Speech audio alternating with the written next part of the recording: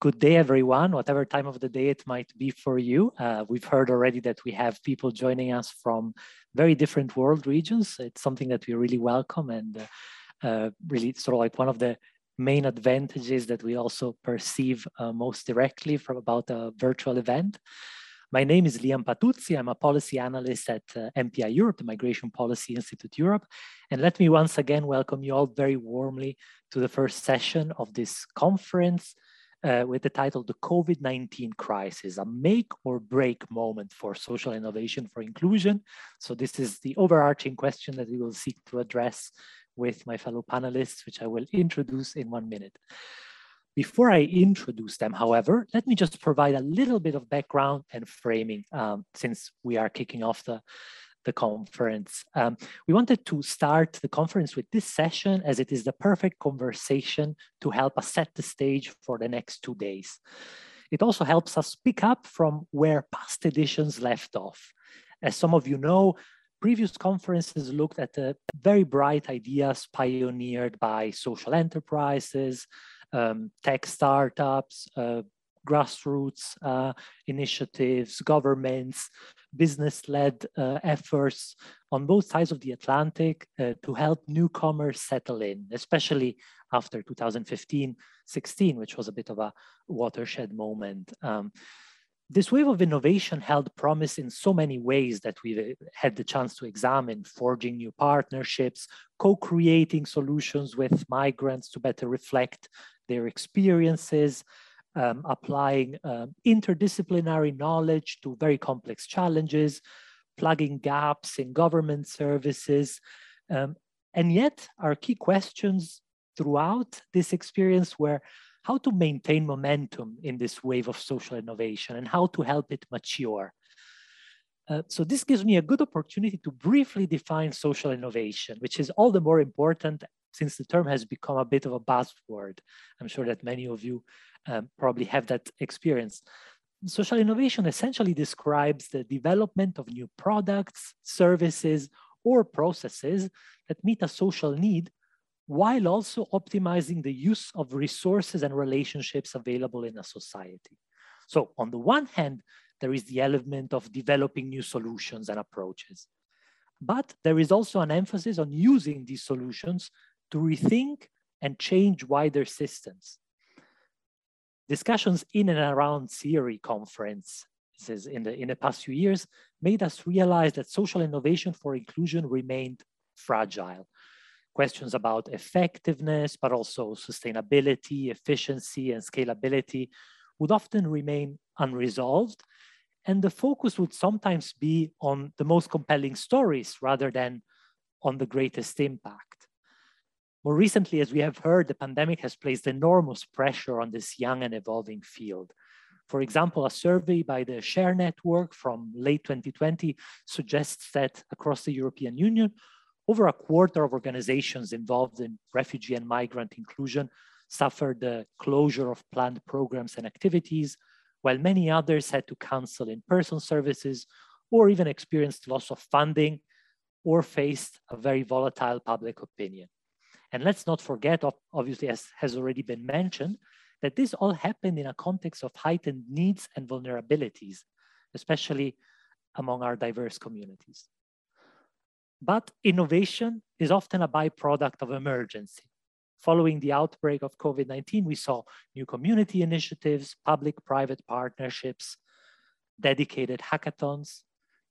A few examples, the campaign We versus the Virus, which was Germany's first crisis hackathon hosted by government and resulted in over 800 ideas.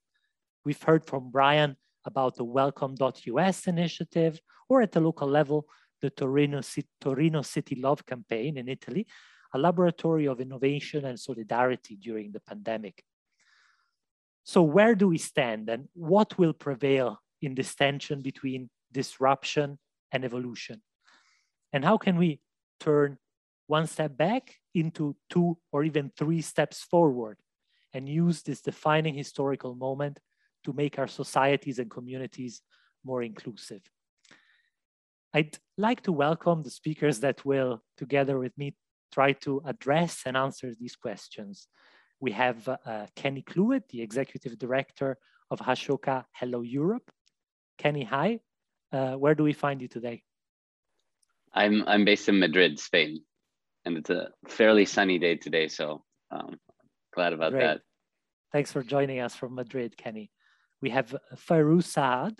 Until very recently, she was the Executive Director of the Office of Global Michigan in the United States and is now at USAID as a Director of Public Engagement. Hi, Fairouz.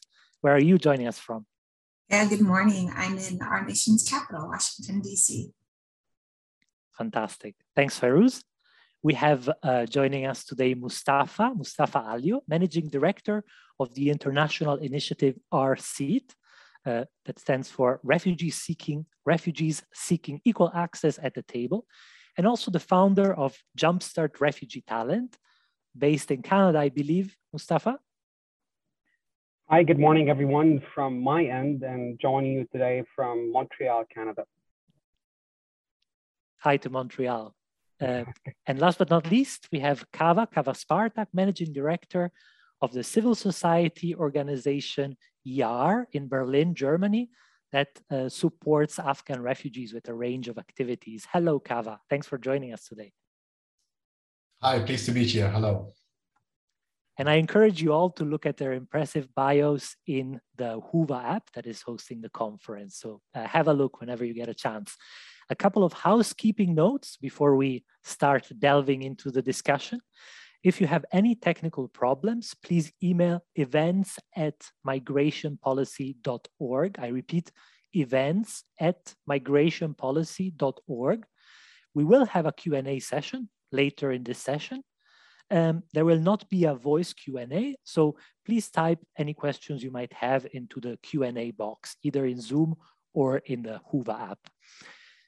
Also, just to signal that we will be recording this event, so please keep in mind that your questions and the chat may be recorded and will also be viewable for other participants.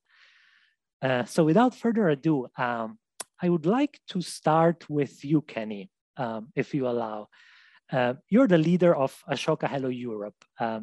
So you have had a privileged overview over the challenges faced by social innovators and social entrepreneurs during the pandemic, and also how they have responded and adapted to the challenges at hand.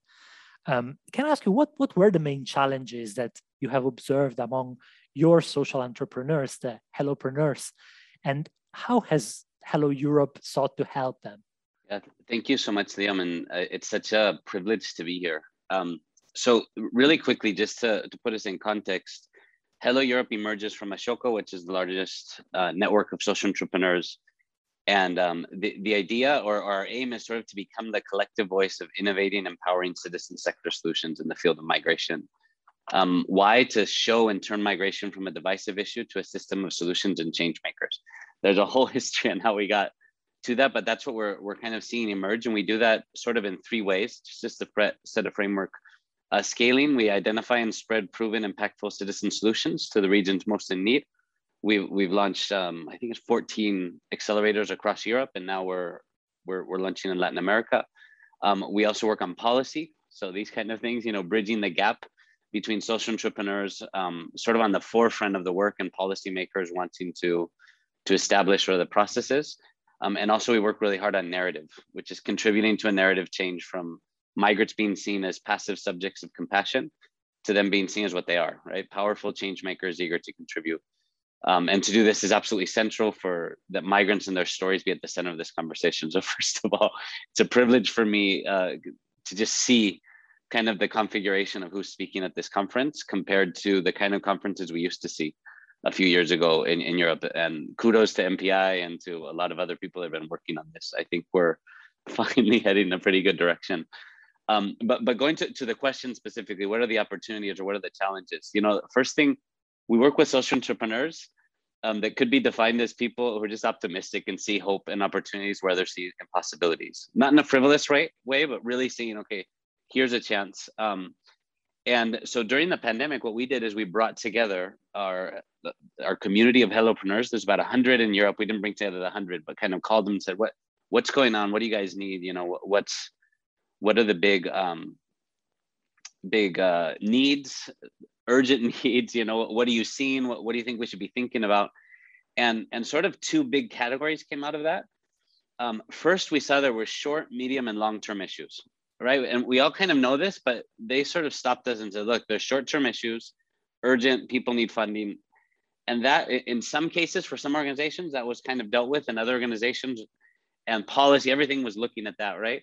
But they also said, this is the chance to look at the medium and long-term and maybe get some stuff done in the process, you know, and really think in that long-term. So we said, okay, let's gather some of those medium, long-term ideas. What are you seeing? What are the opportunities? Kind of what's emerging? So I'll drop a link in here in a second that has the two reports that we worked on that come from the social entrepreneurs.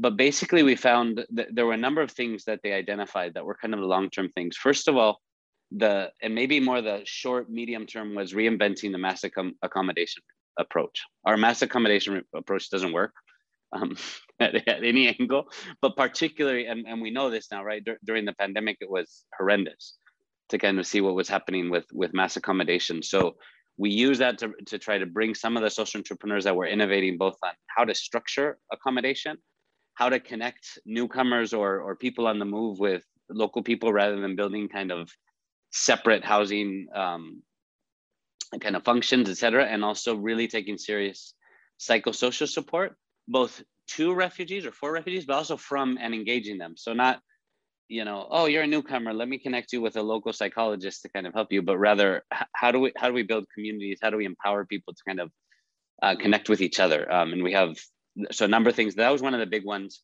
A second thing we kind of identified was what's going to happen during the recovery.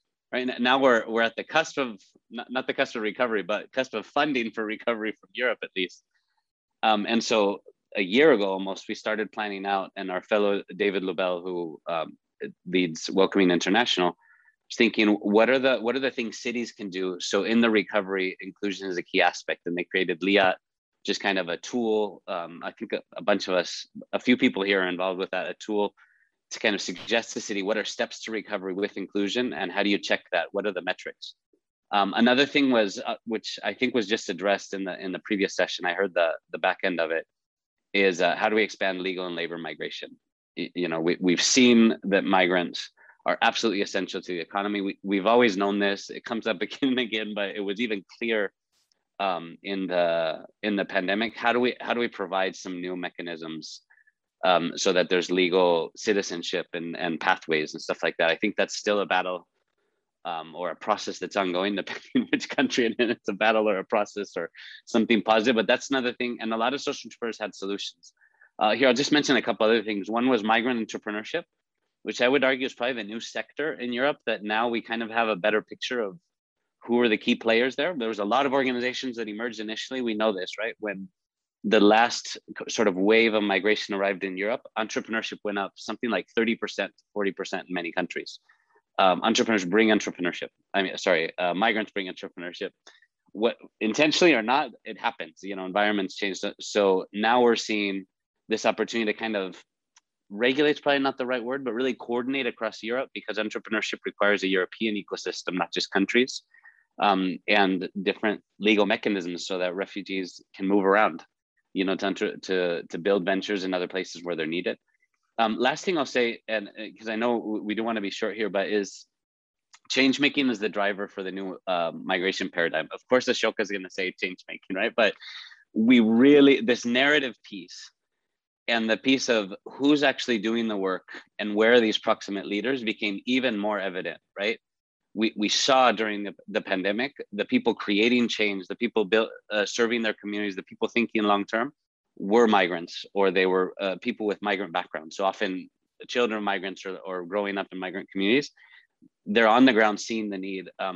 In many cases, organizations couldn't even make it to certain places, and innovation emerged from there. So the urgency of finding proximate leaders as being absolutely essential for all funders and organizations to look at. You know, just to put it a different way, the most brilliant and effective solutions are always going to come from the communities where the problems exist. We know this, but our structures of supporting and building policy and getting funding to places are not based on that assumption. So we need to do some readjustment here. Ashoka is doing some readjustment because we discovered we're not selecting these people, we're not finding them, we're not connecting because our networks have become more elite or because we're looking different directions. So kind of analyzing what we're doing differently and also shoring up these initiatives. So, you know, just recently we, and this isn't published yet, but we mapped out change makers for migration across Europe. Who are some of the key change makers with a migrant background? Often it's not first generation migrants, because often first generation, there's a huge need to make money or to survive, or you don't have a legal pathway to kind of be public with your social entrepreneurship.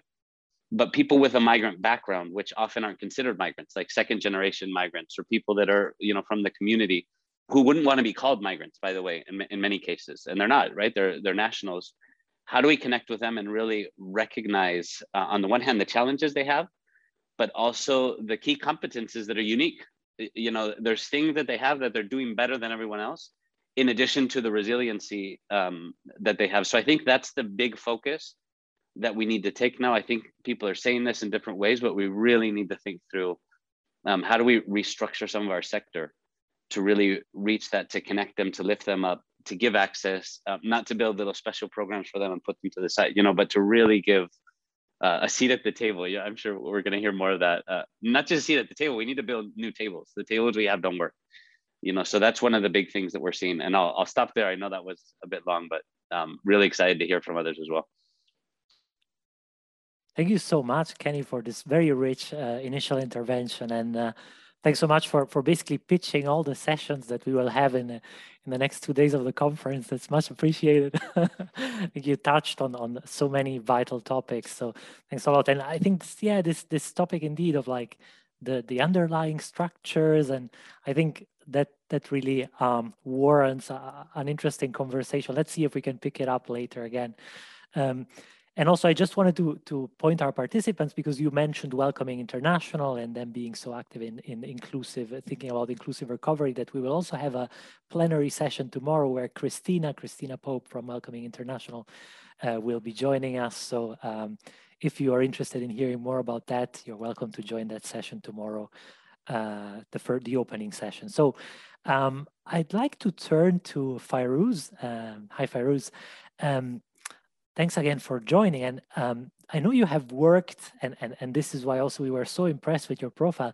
You have worked on refugee and migrant inclusion at several different levels of government, either in the United States, and most recently, I mentioned it before, at the state level, you were the director of the Office for Global Michigan before moving to USAID.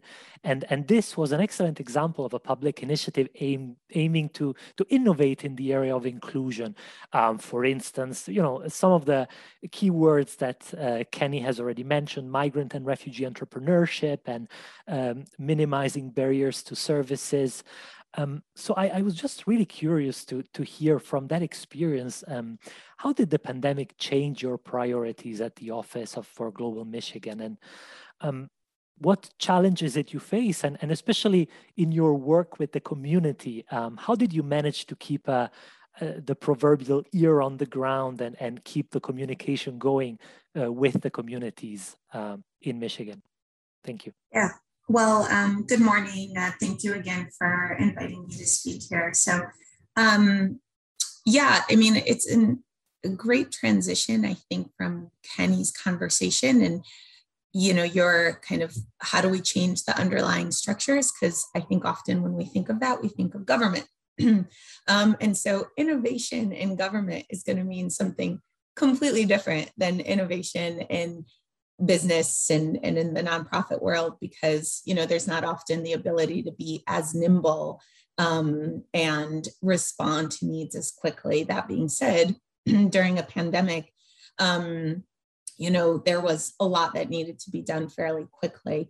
So first of all, the Office of Global Michigan, so I was appointed by the Governor Gretchen Whitmer. And the Office of Global Michigan is the office that is in charge of immigrant, refugee, new American integration and inclusion within the state of Michigan. And what that includes is working across state governments to ensure that policies and programs are adequately meeting the needs of these communities in the programs that they are trying to implement. Furthermore, it also meant building the partnerships with the direct service organizations like the refugee resettlement agencies, but also the community-based organizations that are oftentimes, the direct service providers and our conduit into the refugees and immigrants and their families themselves. And then it kind of also playing off of a little bit what Kenny talked about is the narrative. And then we kind of saw that we had a role to play in that narrative as well. And trying to not necessarily change the narrative around immigrants and refugees, but I think add to the narrative in a way that works for all Michiganders, so that we can really build a welcoming Michigan. So, during the pandemic, the first thing that really became, I think, obvious that we needed to do was find a way to communicate directly to these individuals because it's a public health crisis, right? There was information constantly coming at us and coming from the state of Michigan to the public.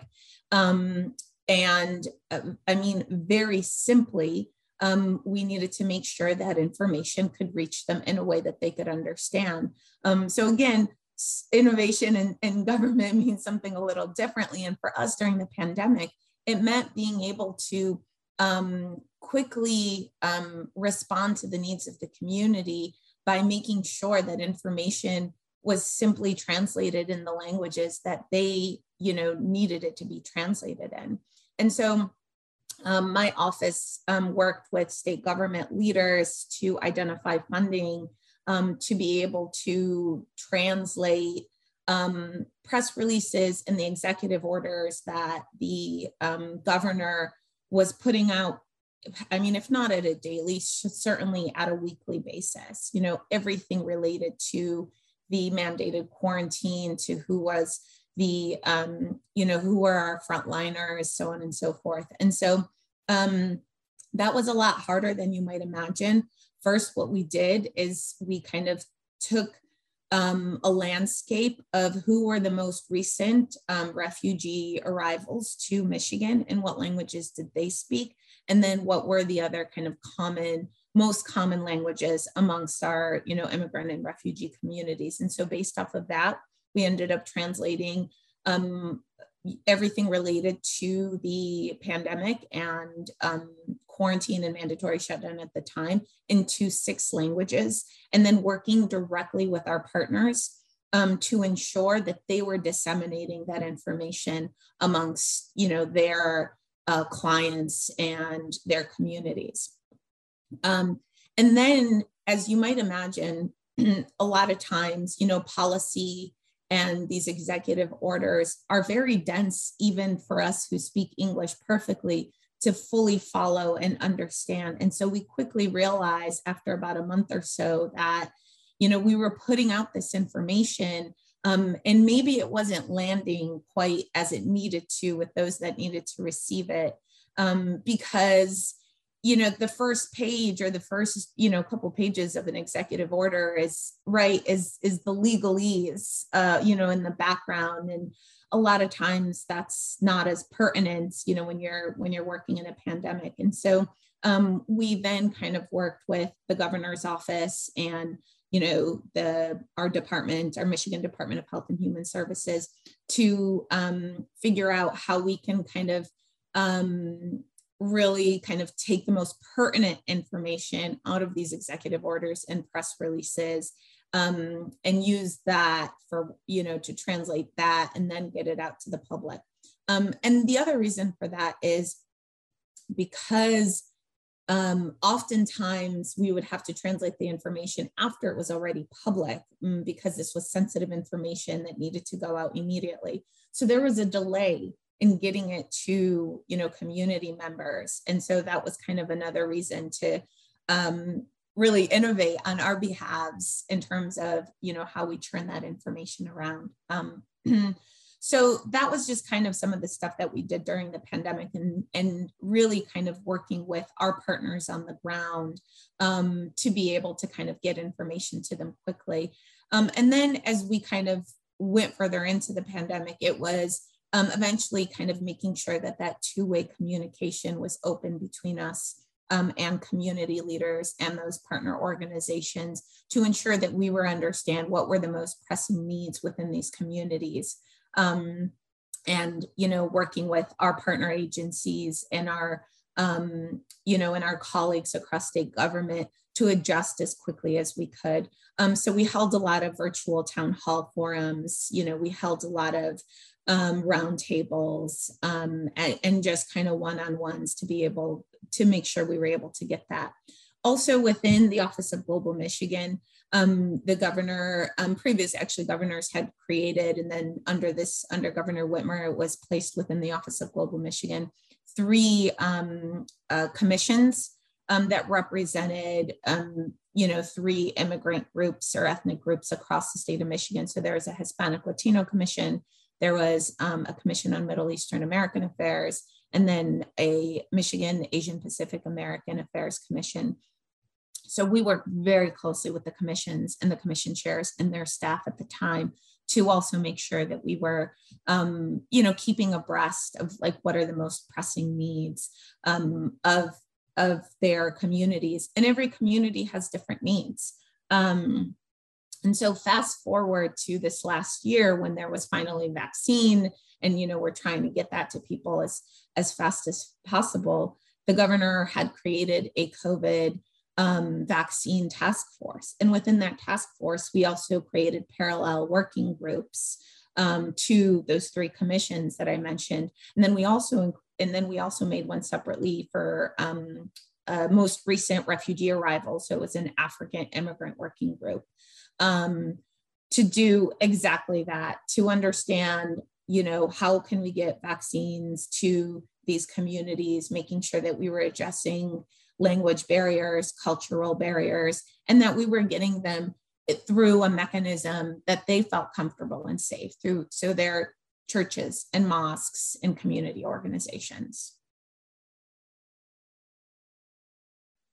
Thank you so much, Ferouz. Again, very rich intervention. And yeah, I think some of the key points that you made, I guess when you mentioned the legalese, I thought indeed it's, as you pointed out, not just a matter of mechanically translating information and that's it, but it's very much an issue of trust. It's a matter of, as you mentioned, having these mechanisms in place, systematic channels that can foster that trust. And yeah, curious also to hear how they were able to keep that trust going in a situation of, yeah, maybe more virtual formats, town halls, etc., that you mentioned.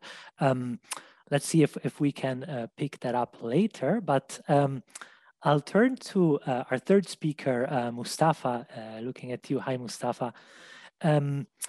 Mustafa, you're a social entrepreneur yourself, and you launched several initiatives to, for instance, to promote labor market integration. I mentioned Jumpstart Refugee Talent, which you launched a few years ago, and more recently, the other initiative, the R-Seat, to support meaningful participation of refugees in political decision-making. One of the issues that we discussed very often in previous conferences, and it's already come up several times in these first 45 minutes of the conference, is what the key role of refugees and migrants in promoting social innovation for inclusion.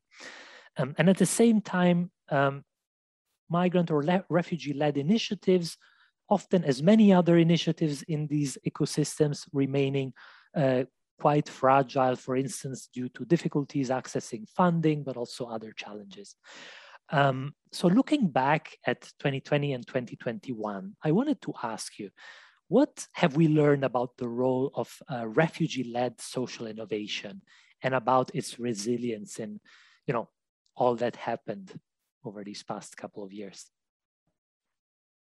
Thank you, Liam, and glad to be here. And I think in terms of what the world have learned, it is unfortunate that it took a pandemic for the world to realize the role of refugee-led organizations on the ground. The role of refugee-led organization did not basically begin or was apparent when the pandemic hit, but rather I think what makes it a little bit different, because this is the first time where it was kind of a bit of a global issue. So everyone was kind of taking a look at global responses in different places, and that's what kind of educates a lot of policies, governments, and others around the role of people on the ground. But before that, with every refugee movement that happened, with every crisis that happened in different regions, always refugees were the first to respond. Always refugees were handling the massive work on the ground. Just to give you an example from something where I came from, in a way, is like Syria. When the revolution started in Syria in 2011 or end of 2011, the international community really intervened to start helping people in 2015. So from 2011 to 2015, it was really kind of the refugees, and especially for the first couple of years, it was the refugees who themselves were organizing and all of that. The same thing in Africa, the same things in Asia Pacific. But I think because those were kind of a bit of silos and just kind of specific to one over the other, that's why it's been always lost in the in the view of the public.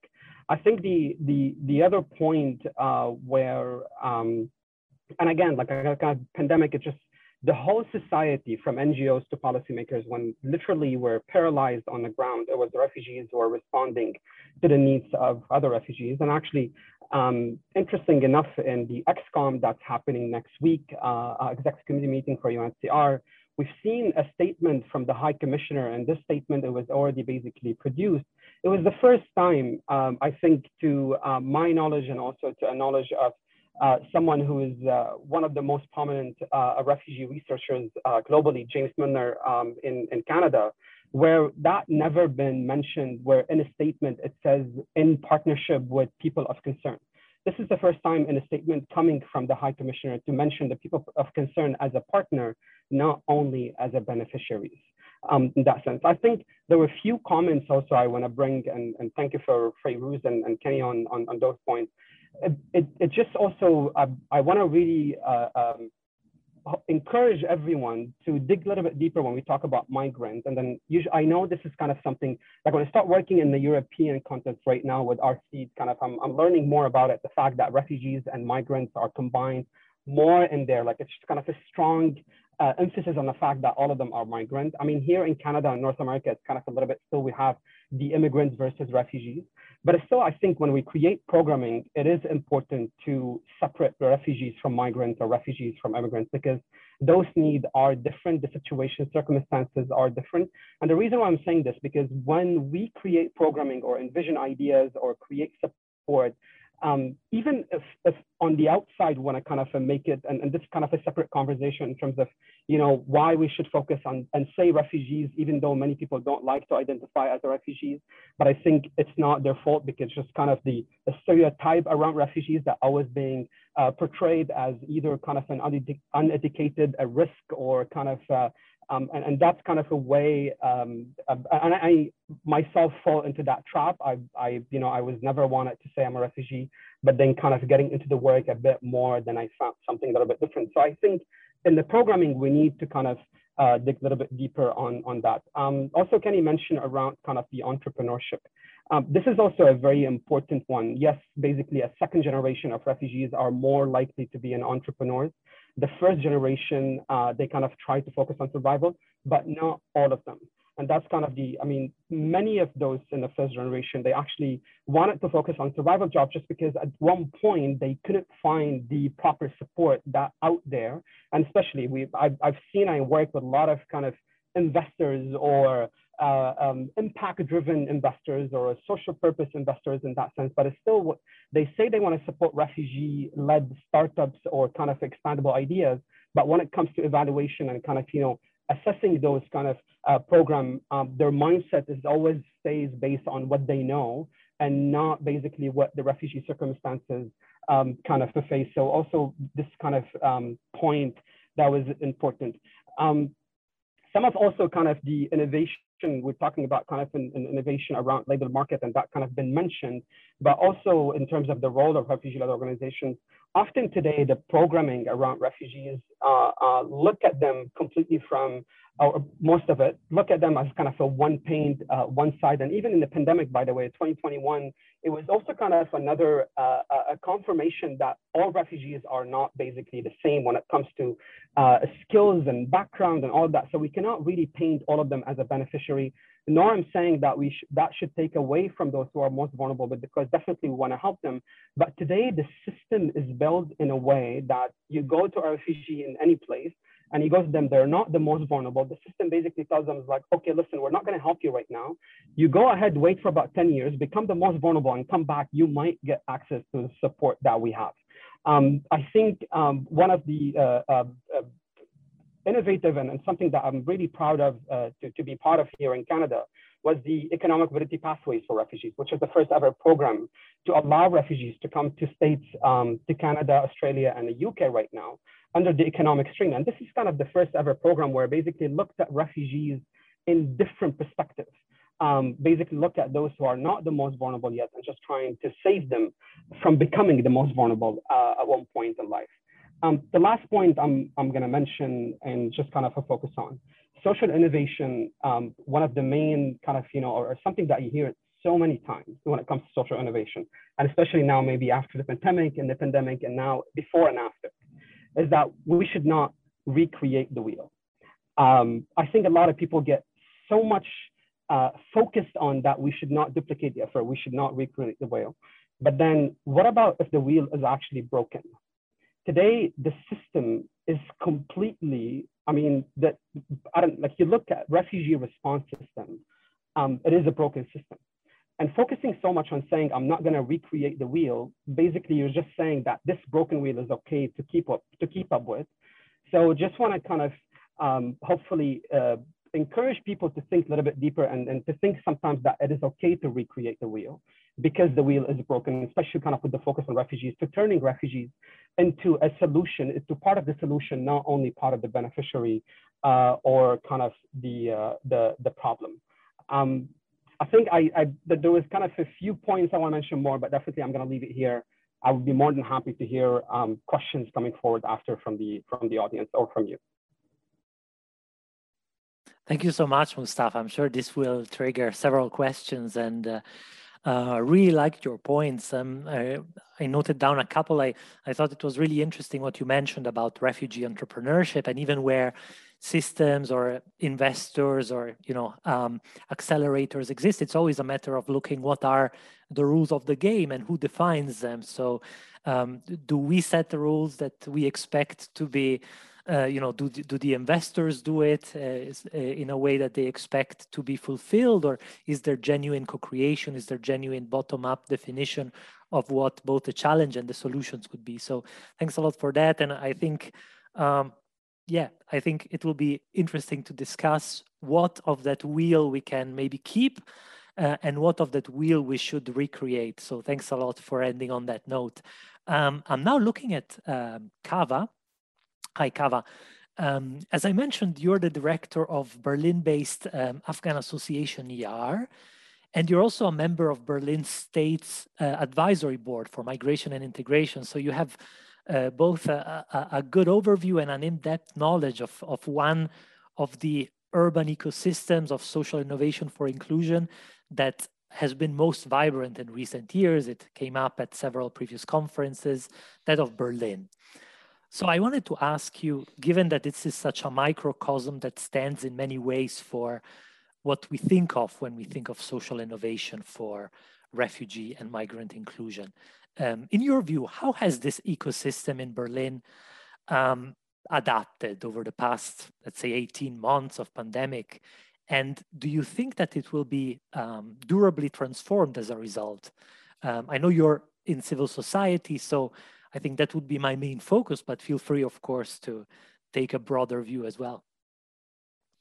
Yes, thanks for having me here, Liam, and also thanks to everyone else for these introductory words, which were very interesting on my behalf. Coming to Berlin, I mean, Berlin's ecosystem, I have to say some few words about the ecosystem in Berlin regarding the welcome culture and also with regards to refugees and migrants. I mean, Over the past 2 decades, at least, there has been an amazing development within Berlin's civil society, but also within the Berlin Senate with regards to the so-called integration of migrants and of refugees. So we have certain strong structures. Also, as you mentioned, I'm a board member of an advisory board, which is also a very important tool for the Berlin state in order to stay within the exchange and hear the voices of the unheard always, and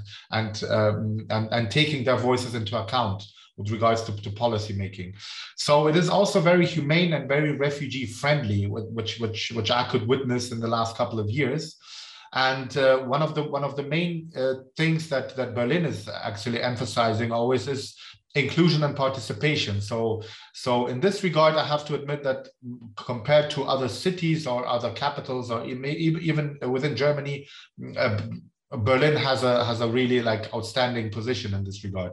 Now, coming from the point of view of an Afghan organization, or an organization with Afghan roots, I have to say that the Berlin Senate of Integration and Labor and social issues, they have been quite friendly towards Afghan refugees, or let's say they have implemented certain policies that were different from other European cities or even other German federal states.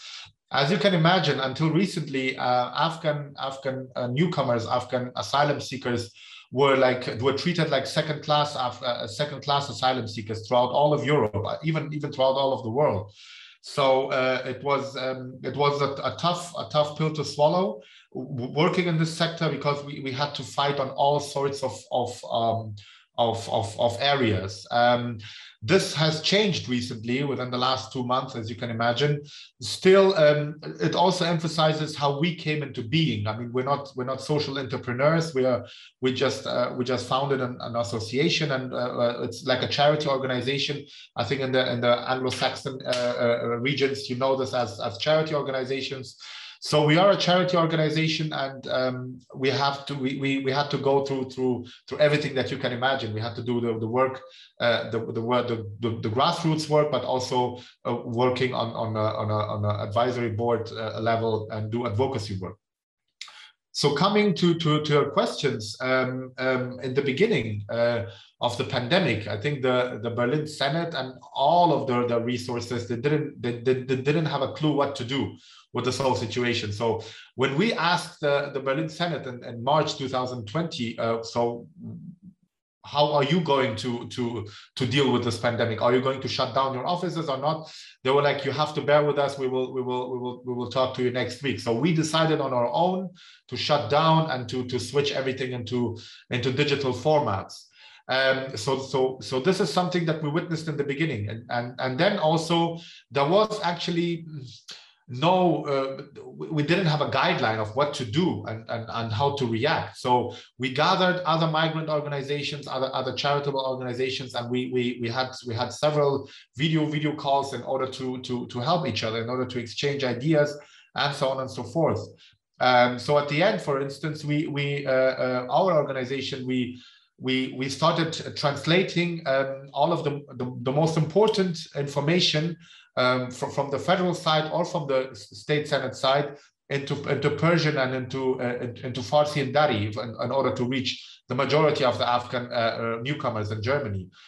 So we were the only organization offering such translation or such information.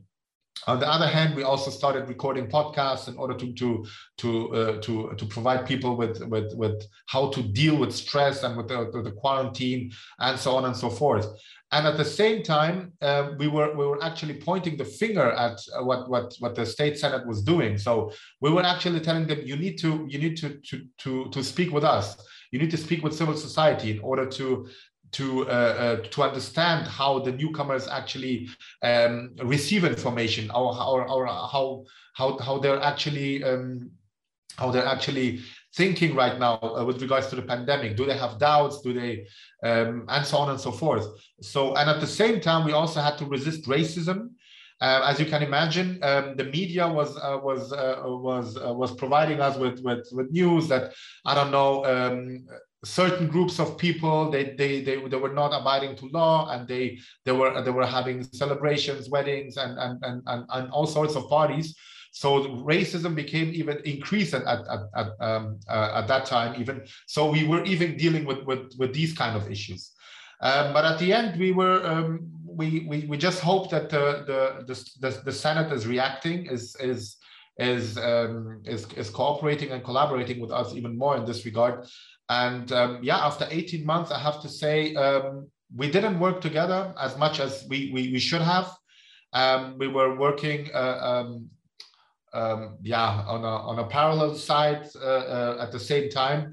But now I have the feeling that they are changing certain things, and at least with regards to vaccination, they're starting collaborating with migrant organizations, even with mosques and certain other areas. So I think the ecosystem is there, but with regards to the pandemic, we need to evaluate this together on a state level and civil society level, so that for future pandemics or future crises, the Berlin State Senate has to work more collaboratively with civil society organizations.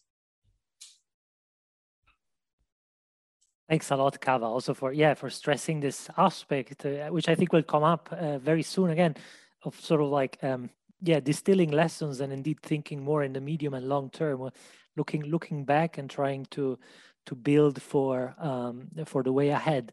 I also wanted to point to everyone that Kaveh will also be sharing more details about the activities of YAR in one of the breakout sessions that will follow this session. So if you're interested in hearing more about activities with which YAR engages with refugees and other audiences, you're welcome to join that session this afternoon.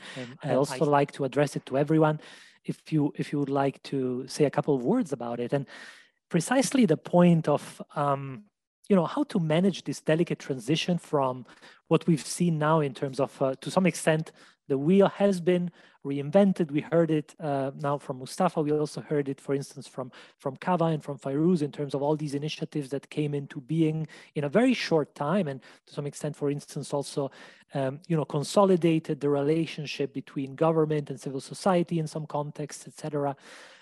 But how do we now manage that delicate transition to making this a consolidated reality that actually, creates permanent, or like in any case, durable channels for communities to bring their expertise, to bring their approaches and solutions into the mainstream, ideally. Yeah, first, testing something, scaling it up, but eventually also rethinking services for us all.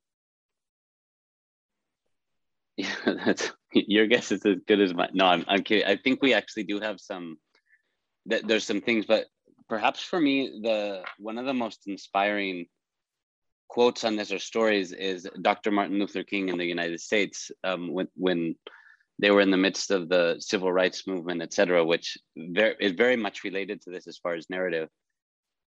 He talked about the need to change hearts and structures. This is obviously the long-term game is to change hearts, so that, to seek what he called beloved community, right? That this community, he talks about the dream speech, etc. It's this beloved community where we're connected and we're valuing each other, etc. He says, in the meanwhile, I need to change structure so that people can't kill me and get away with it, and I think we're at a stage where both things need to change, and I'd love to hear from others who are actually more affected by this, like Kaveh was just sharing, this racism, the different things that are emerging that are actually extremely dangerous and urgent, things that we need to deal with at a structural level as well as others. But I feel as we, the goal is this beloved community, right? For what does that look like for Europe? What does that look like in these settings where our culture automatically, if we look in a room, we're talking about migration, it's all white people. In the case of Europe, for example, then we probably want to ask some questions. There may be migrants in the room that come from, the different communities, but we probably should ask, like, why are just we here? That's one of the things we've been trying to do a lot with Hello Europe, is to say, okay, let's ensure that in every policy conversation around migration, we talk about social innovation and there's a change maker from a migrant background present.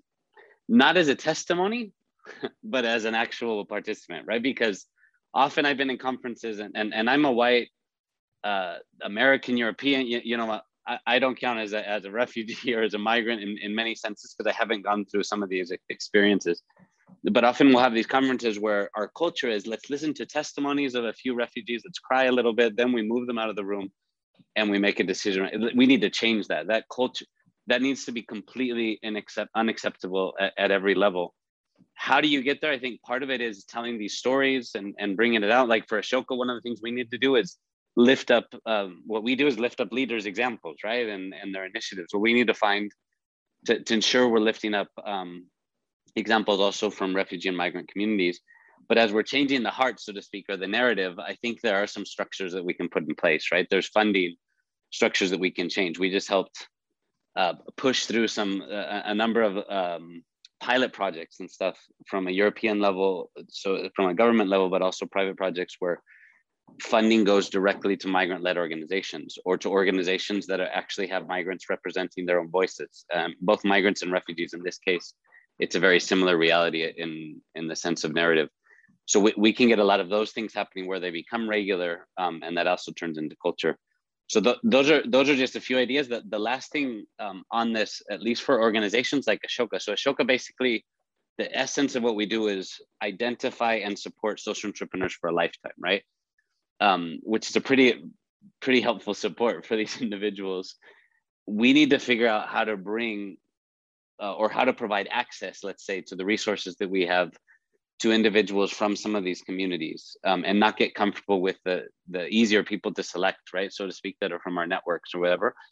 And that's requiring us, we're in a process right now, going back to our structures and our criteria and saying, what's the hidden criteria here? What are we expecting of people that we're not hearing from people from different communities? Like, and I'll give you a dumb example, right? But it's like, we expect people when we send them an email, what their idea is, to send us a long articulate email of what it is.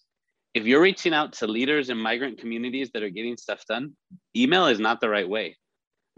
You know, they're on the street with WhatsApp, maybe with, you know, a phone call, you need to take tea. So even like small things like this that we can implement in our organizations and train our leaders to kind of have their ears and eyes open to different solutions. Those are things that we're seeing are just fundamental. Talk about change the wheel, right? Like transforming the wheel in some of those things, hiring different kinds of people, putting different leaders in place that aren't, that actually have experience from there, et cetera. But I'll stop with that. But those are just some things that we're seeing emerge. Thanks a lot, Kenny. I think, yeah, this brings us back to the point of, the rules of the game. And we tried to formulate it in a way like trying to move from social innovation for inclusion to inclusive social innovation for everyone. And so we'll have actually one session also tomorrow looking at how that's best supported. But of course, if any of you wants to jump in and complement this, I'd be happy to hear from you. I can just also mention a couple points around that. I think I agree with Kenny in terms of kind of changing the heart, and I think the mindset as well, and it's kind of a long-term game.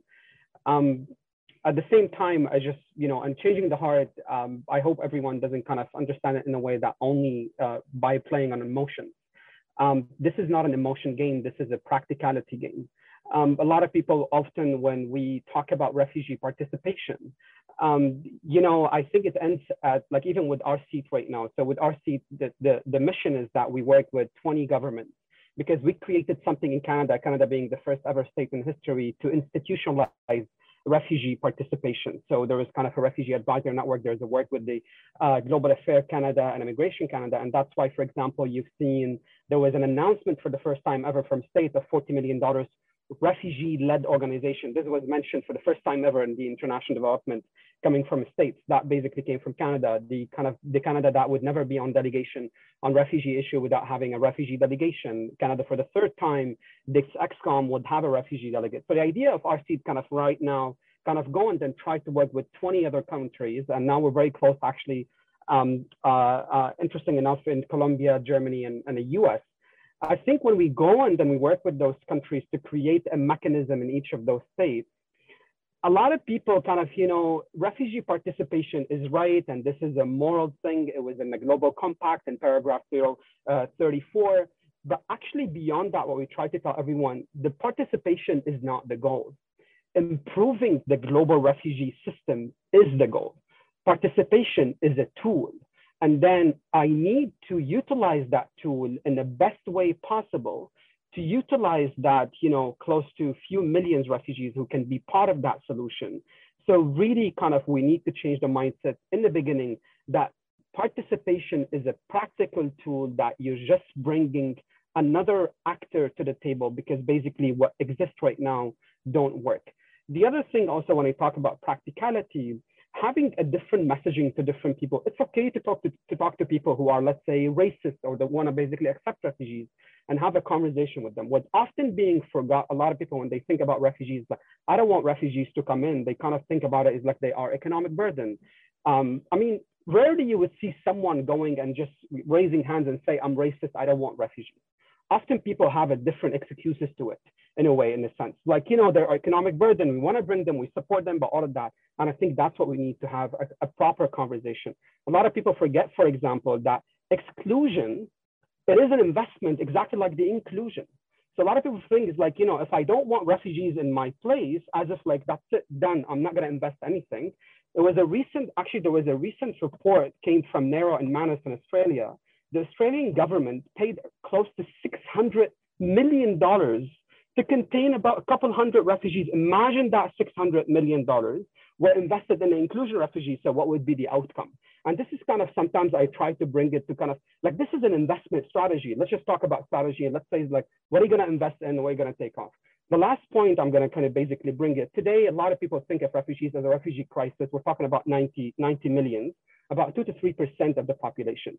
Many estimate right now, we're adding the climate change, we're adding so many other issues because they're not part of the definition of the Refugee Convention. By 2050, we'll have a 1.2 billion refugees. Those kind of the estimate. So if people think about refugees as a crisis and want to exclude them and not have them to come and all of that, think again in 30 years from now, when there is a 1.2 billion, basically migrants, refugees on the space. So, okay, let's talk about strategy. How you want to invest and where do you want to invest? And do you think, what's the best option for it? So also kind of changing hearts, not only by playing on emotions, because yes, a lot of people would like that kind of a narrative. And by the way, I'm not discounting sometimes. I mean, the whole Syrian, like the support, the global support for the Syrian cause, it was because of one picture of a kid on the shores in that sense. So I'm not discrediting this, but at the same time, we need to talk to those who are the other side, who have kind of a practical issue. And again, participation. So basically moving from the if to the how, it's just a practical play. It's not really an emotional or only kind of a human right play in that sense. Thanks so much, Mustafa, also for underlining the magnitude and the cost and the investment of dimension of this discussion, and how important it is also in practical terms, in terms of long-sightedness and strategy. So Fairuz, I see a raised hand. I'm not sure whether it was on purpose this time. Okay, yes, great. Yes, I apologize. Please feel free to jump in. No, that's great. Yeah.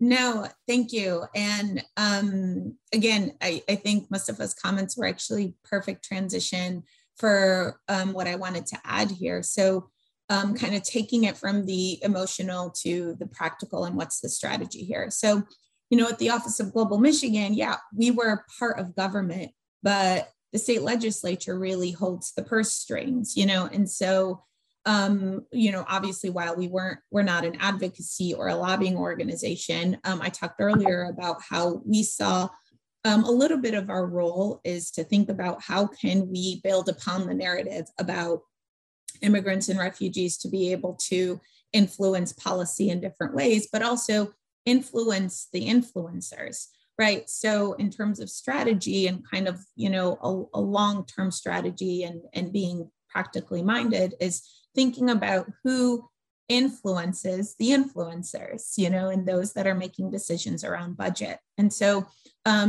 we actually, even prior to my being with the Office of Global Michigan, had the office had built a lot of relationships with business organizations, chambers of commerce, ethnic chambers of commerce, and, just the traditional and the more broadly speaking ones, workforce development organizations, so on and so forth, and kind of talking about specifically the economic impact and contribution of immigrants and refugees. Not that that's all they bring. Obviously, we all understand, and within my office, we certainly understood the human rights component and all the other value that, being welcoming, what it brings to your state and cities. But there is also a very real economic component.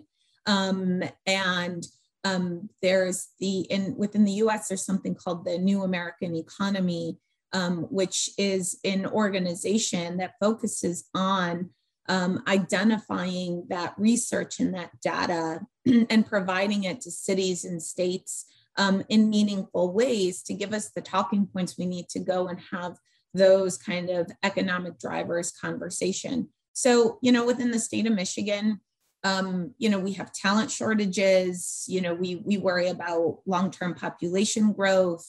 The number one complaint you hear from corporations and maybe the lack of interest in moving, companies and whatnot into Michigan is because of talent. And so if you look at the numbers, 60% of immigrants and refugees coming into the US come with a degree or, some sort of secondary degree or higher education.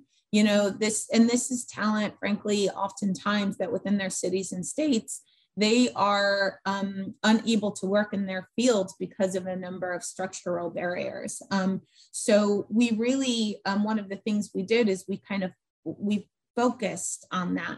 So we helped, these business organizations and these business leaders and the people that worked around them and influenced them understand a lot of the economics and the economic impacts of these communities, really showed the data, showed the charts, so on and so forth, about how state of Michigan really is gonna rely on this, in terms of population growth and therefore economic and talent growth. And then furthermore, we also use that data to build a program that was at one point a direct service program that worked with these high-skilled immigrants and refugees to help kind of better place them in the workforce.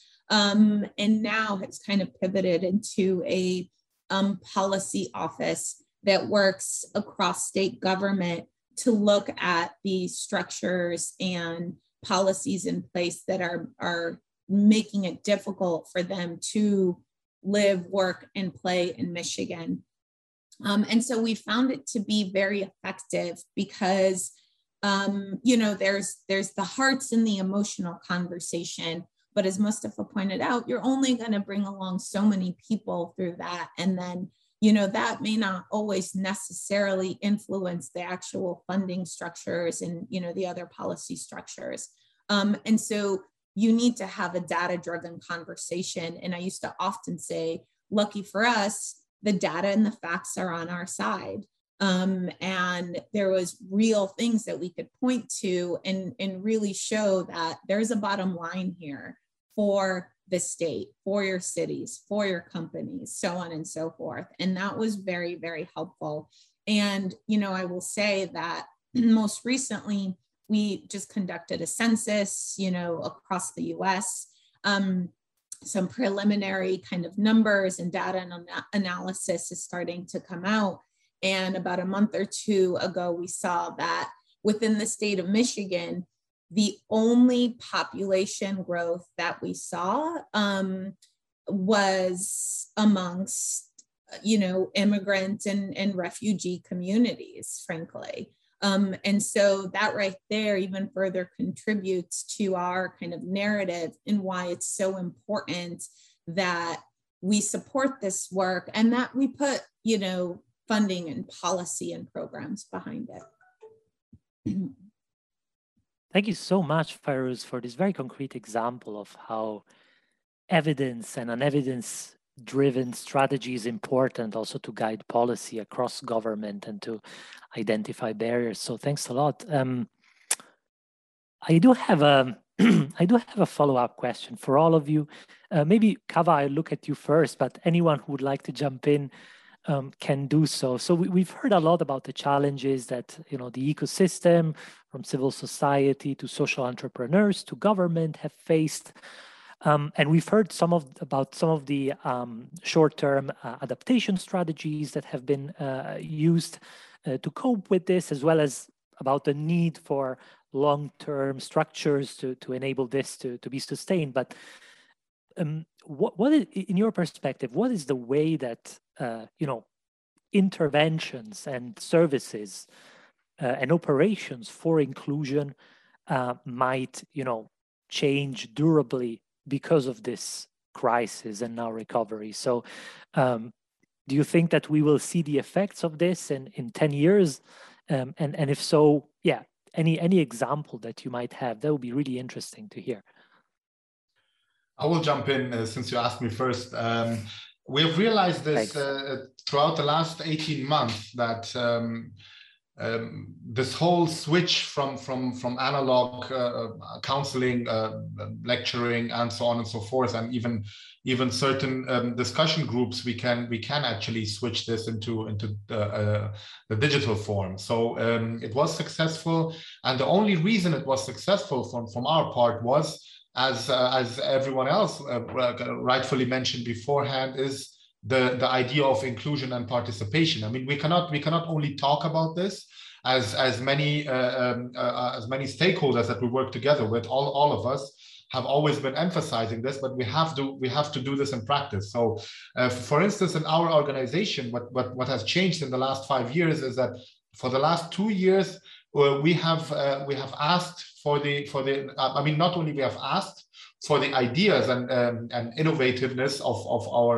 our participants, of the newcomers, but we actually included them within the team. So actually, right now, our team consists of more Afghans or people with Afghan background than before. So, but the majority of us are now Afghan newcomers within our team. So, and also our projects and our programs are being led and run by them.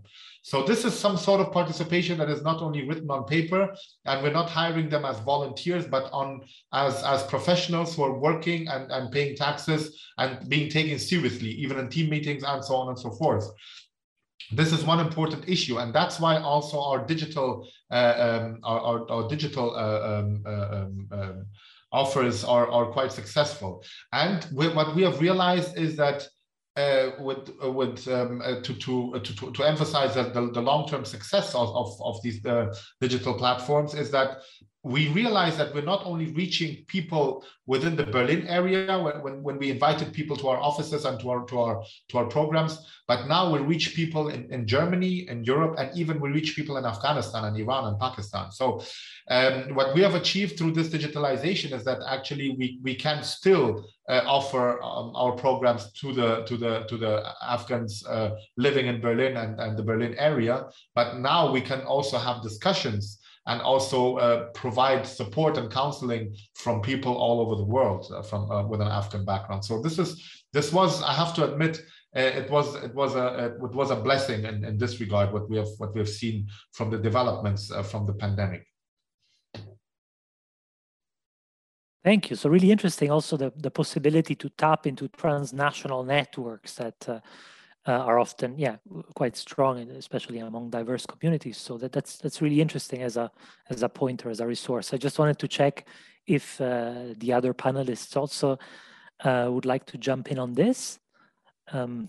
If not, I mean, I also wanted to say thank you for the person who asked this question. This also came in through the question and answers through Huva. So thanks a lot for raising this question about alternative models of integration and inclusion looking forward. I wanted to pick up on one point that Mustafa raised, namely the one about duplication, which was very much an issue that was discussed when thinking about these developments over the past 5 years. If we think about tech solutions, but also any other solution, and this kind of like issue that, yeah, we would have a very lively scene of small scale solutions that are in specific places and work very well in their context, but they are sometimes side by side and very little, or like, yeah, some limitations in the channels and corridors that should lead these to scale. Do you see this risk at the moment with the dynamism that we've observed and also the adaptation that maybe different organizations just do this, using the resources individually without maybe optimizing the learning that's going on? Sorry, long question, but I hope it came across. No, that's fine. If I wanted to break it down in a way, I strongly believe, and even that's based on my experience and working with government, all of that, most of the duplication that organizations do are happening because of the funders, not because of the organization. Today, kind of the way the funding process being set in a place, or even kind of in organizations and NGOs. I mean, at the end, NGOs and non-for-profit, and especially when working with the refugee space, it just kind of becomes as an industry, and this industry basically rely on funding. And the funding only being provided by governments and, let's say, kind of, UN agencies and all of that. And often this funding is very kind of, in a way, very specific. So for example, you would see government that I want to dedicate fund on GBV with kind of women, right? And then we'd see other kind of a UN, I want a food response system and all of that.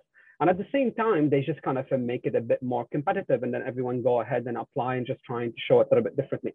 So we become a system that reliant on seeing what out there as a funding and start writing grant based on this funding, and that somehow lead to many ways of duplication. Meanwhile, we don't see much around kind of, organizations bringing the need and say, I want funding for this, so can you fund me? Like I don't see that, and this is kind of so much of struggle that refugee-led organization in particular face, because refugee-led organization, they're always so busy in terms of kind of responding to people on the ground. So they don't have this department of grant makers and someone who would think strategically how to write the best proposals to go ahead and do it. It's just often being on the ground, and they're often being not funded based on the excuse they don't have a governance, they don't have a structure and all of that. But somehow when big NGOs get the money, they go and they partner with refugee-led organizations to implement their programs in that sense.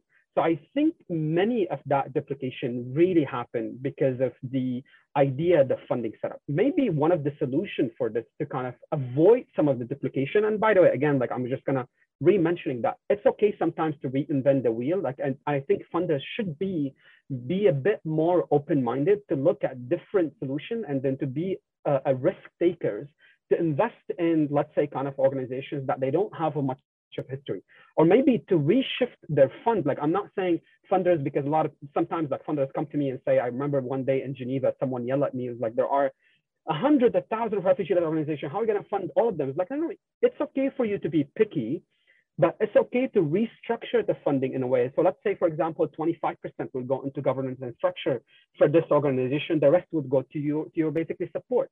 So a lot of that kind of way, if we're able to reshift that narrative for funders and some kind of innovators, if they want to call themselves innovators, to say, I don't have a mandate, come to me with ideas, and let's just kind of, see what's going on, and then to try with the mindset that it could fail. In the startup world, in the investment world, by the way, 8 out of 10 startups fail, and yet investors do go ahead and invest. Why this is different to refugee-led organizations on the ground? Why every refugee organization funders need to guarantee it's like a 200% success for them to go ahead and fund it? And I think those change of mindsets from both ends. And also, by the way, on refugee-led organization, they should realize that working on structure and governance, this is something that needs to be done. And it's okay sometimes to ask a portion of that funding to go and then be a bit more daring into it. I was basically, the last one I'm going to mention, Jumpstart was lucky because I am one of the privileged refugees. And this is something I always remind myself on it. I'm one of the very privileged refugees that speak the language, that was in the country for a long time, that I had a bit of savings to spend on an organization to actually be able to survive and go forward and advocate for others. But also, so as much as we need to do some work on refugees, but we often forget that there is also as much work we need to be done on the funders, the governments, and the innovators. Thank you so much. Thanks so much, Mustafa. So I look at the time and I see that unfortunately we are approaching the end of the session. We have to very soon wrap it up. Well, first of all, I wanted to thank all of you for this really inspiring and enriching conversation. I hope that the participants found it to be the case too.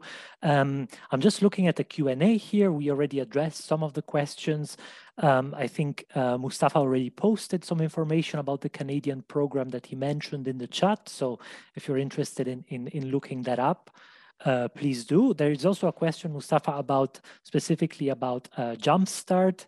I don't think we can go very much into the details of the Jumpstart project right now, but I would encourage the attendees to also link up with Mustafa and to ask more details about this project, which is essentially about, sort of like labor market integration and linking refugees with employers. But correct me, Mustafa, if this is wrong. We have one final question, and I would just like to ask maybe one of you, if you are willing to comment to it with 1 minute, 2 minutes, very briefly. We have one question about how to use the social innovation for inclusion of refugees to address also the needs of refugees hosted in the Global South, who are, of course, often more vulnerable than their counterparts hosted in the Western world. I can just say the conference, as it developed, this was mostly as a matter of sort of like focusing on contexts that are more comparable. But of course, this is a very pertinent question, and I find it really interesting also to see how can we transfer lessons from contexts that have some differences, but also share some challenges and some characteristics. So I just wanted to check who of you would like to react to that one. For just really very brief comments. Kava, I see you. I've also seen Kenny, so maybe I can briefly say something. Sorry, Kenny, if I may. What we can do from our part in the global north is to raise the voice of those people, and the voice of those people has always been they have the basic needs and they can survive in the neighboring countries. However, the racist and the structural racism in the neighboring countries, this has to stop. Either we're talking about the Latin American continent, the African continent, or maybe the Asian continent. As for the Afghan community, the racism that has been going on in Pakistan and Iran towards Afghan refugees, this has to stop. I don't think that people will need to move towards Europe or other countries. They can survive in Iran and Pakistan, but structural racism, this has to stop in the majority of those countries. Thank you. Yeah, thank you, Kava, for saying that as well and for calling it what it is. That I'll just come from a different perspective very quickly. What we're seeing is most countries in the global south are doing it better. Not necessarily because they have more structures and more money, but because there's more of an entrepreneurial culture. At least this is our experience with Latin America, where a Hello experience has emerged, and we worked really hard so that it wasn't Europe telling Latin America what to do. Partly because Europe is the region that receives the least percentage of migrants in the world and complains the most, right? So we're not the best at dealing with migrants. We're just not. We built so much paperwork and different stuff, and so as we've been working with Latin America, we've launched something called Hello World that I'm co-leading with Latin American or across all America, but especially Latin America. Where there's an energy there, there's a desire to move that, like they work together much more quickly. Europeans and North Americans are so individualistic. It's so hard for us to actually work together. Whereas there's more communal cultures. I think we should be learning from them in many ways and collaborating, not as much saying, how do we bring what we're doing over there, but kind of like, how do we learn from each other? And I think we may have a really cool opportunity there. Given the crisis and the seriousness of some of these crises, not that migration is a crisis, but for refugees and for people that have to migrate out of necessity, obviously it's a huge personal and country crisis. But in the midst of all of that, there's some learnings that are pretty astounding. So I'd say let's look towards the global south. Let's see how we can help with funding, but not control. Because if we try to do that, you know, we'll replicate a lot of the paternalistic approaches and all kinds of stuff that we do here that have done so much damage, and the racism that we've helped to export and increase in some cases.